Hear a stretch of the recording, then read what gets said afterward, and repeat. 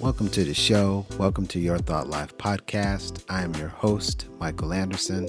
On this podcast, we help people overcome mindset challenges to fast track success, whether that's personal or professional. If you haven't already, do subscribe and follow the podcast so you don't miss any of the episodes that are released on Tuesday, Wednesday, and Thursday. For those of you on a platform that supports it, thank you so much for leaving us a rating and a review. Your support of the podcast is truly appreciated. The crap that happens on the journey is the topic for today.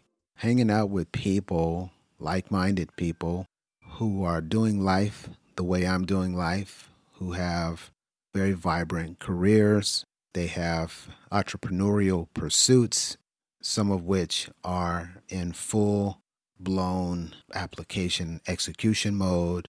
Others who are planning likewise, then others who, are already in the SMB space, and they're experiencing a wide range of activities that fall into the category of crap. Crap happens. When you're in pursuit of a dream, a goal, an aspiration, you should expect crap to happen. When you're diving into professional or personal development, you should expect to dig up a whole lot of crap. When you've decided that you're going to remove crap, you should expect a wee bit of resistance. These are well-documented areas of focus that we can have, whereby we can systematically go in and extract or remove from our day-to-day happenings some of the reactions, some of the feeders or drivers, some might say triggers, for the things that we run up against that act as crap. And that's exactly what we're going to do today. We're going to transform how we think about 6 different areas. And in the process, we're going to define those. We're going to help each of us understand how important these areas are, and we're going to look to science to help us understand what we can do to eradicate these things from being a component of the crappiness we experience. How about fear of failure? Yeah, fear of failure is right up there at the top. The apprehension that your effort won't result in the outcome that you have envisioned, to say the very least, can be crippling. It can stop some dead in their tracks.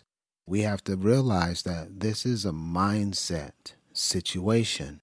Fear, doubt, and indecision, they hang out together to feed off each other. If you see one, you'll likely be able, with a little analysis, to see the other 2 members. Because again, they are a family of scenarios that come into our mindset to stop us. It's totally normal. It's been happening for a long time now. My aim is to uncover it so that you can now pay attention to what's going on, so that you don't get stuck in the cycle of what ifs, worst case scenario thinking, and perfectionism. These are some of the auxiliary feeders that really get these 3 guys going. Again, fear, failure, or fear, doubt, and indecision. When you think about the fear of failing, what your mind is actually trying to do is to protect you from feelings that you've had in time past where you set out to do something and you missed the mark. Now you've got that academic stigma that you learn from grades, kindergarten through whatever level of college education. You think you might get a C or a D or an F, and because you don't have all the skill sets or have all of the knowledge that goes in between to raise your score to a high B or A, there's the crippling effect. You start to get uber concerned. Then these negative reflections from your memories start to flood the frontal parts of your mind, or your conscious mind. Before you know it, you're off on a tangent and back to a fixed mindset, as if you don't have the wherewithal or the capability to change the circumstances into your favor. Fear can manifest in several ways: procrastination, avoidance of challenge, settling for less, not thinking that you're enough. And there's a real simple algorithm that you can deploy right away to combat this. Nobody knows everything that they need to know to do all the things that they want to do in life. That's number one. Number two, failure is not final. It just means that you made an attempt, you didn't have all the pieces in part, you took a chance, which is admirable. You didn't quite hit everything that you needed. You're going to do some analysis to find out how to do that better the next time, learning from this first try.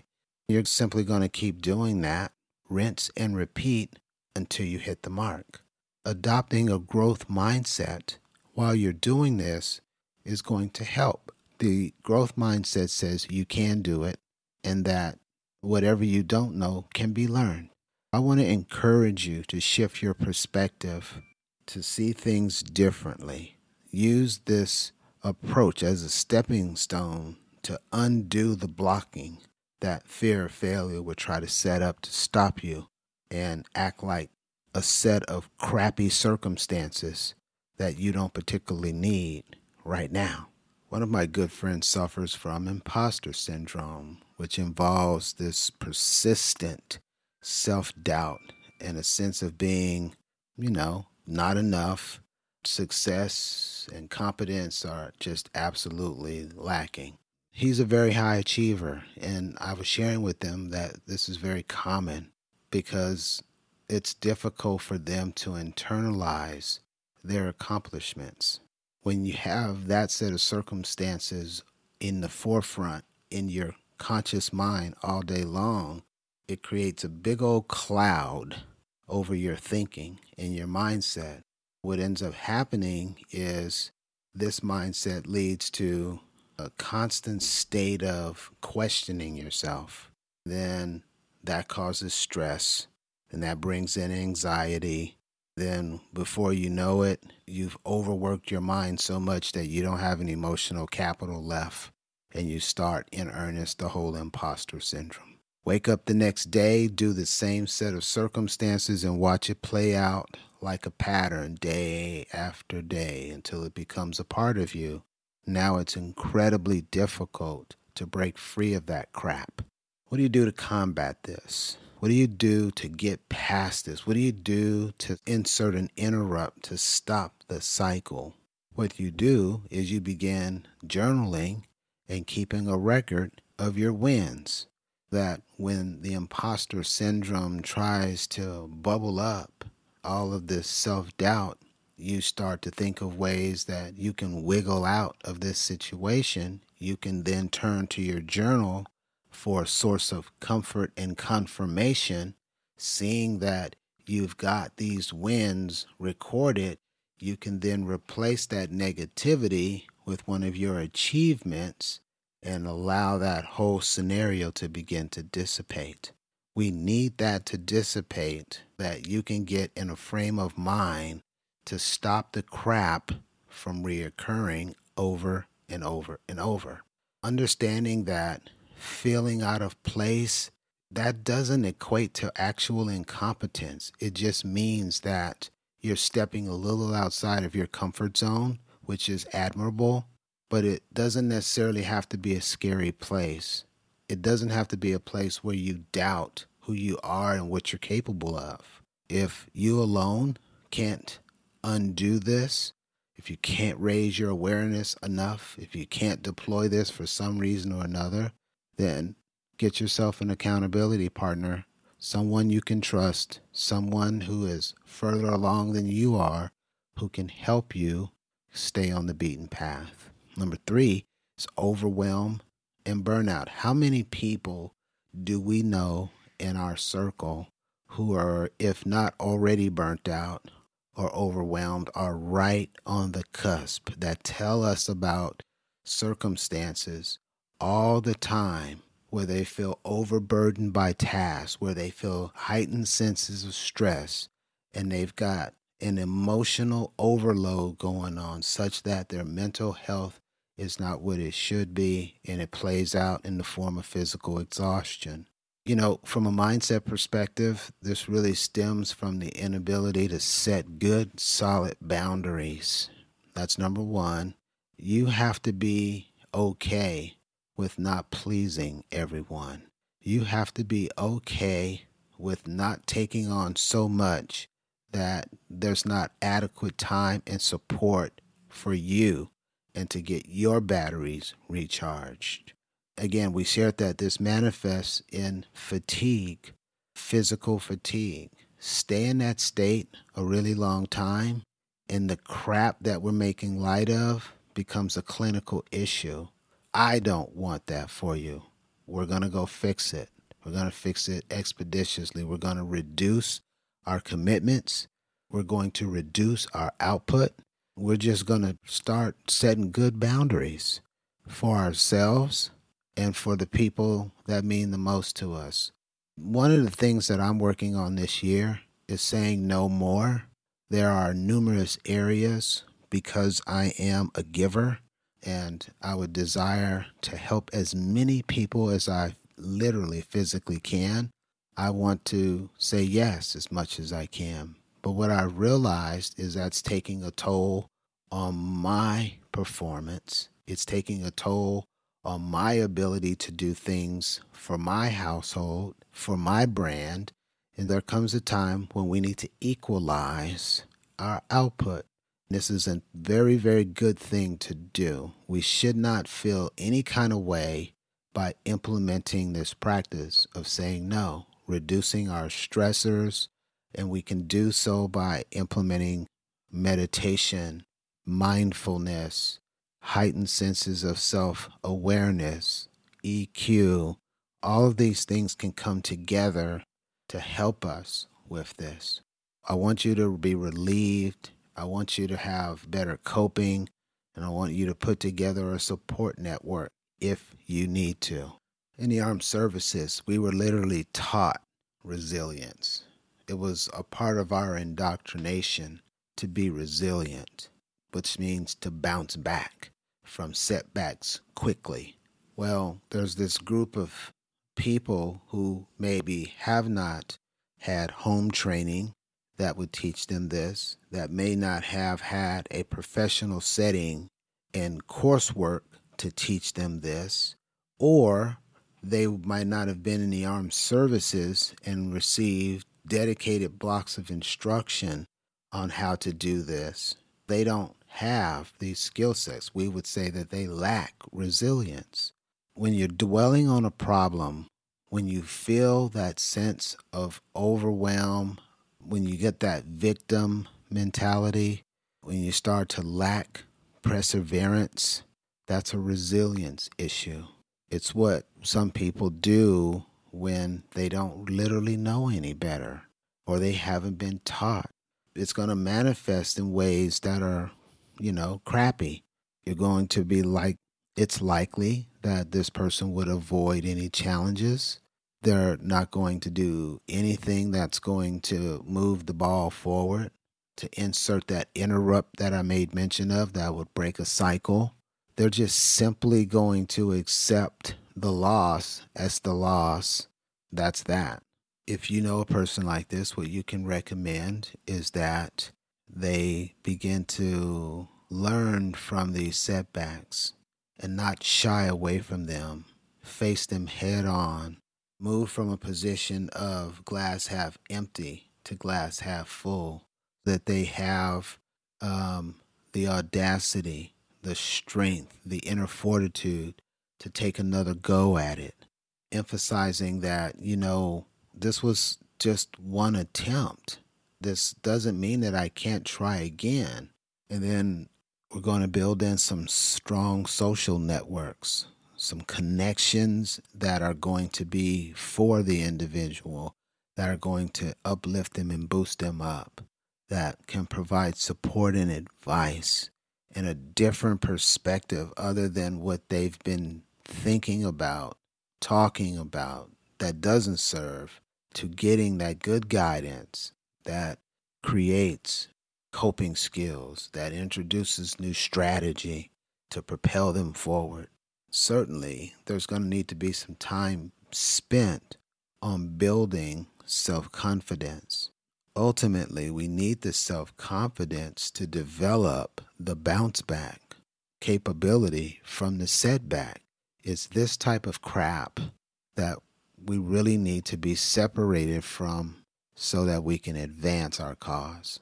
Then there's negative self-talk, limiting beliefs, and self-defeating thought. Everything that's originating from the mind is going to act as a hard stop to whatever it is you're trying to do.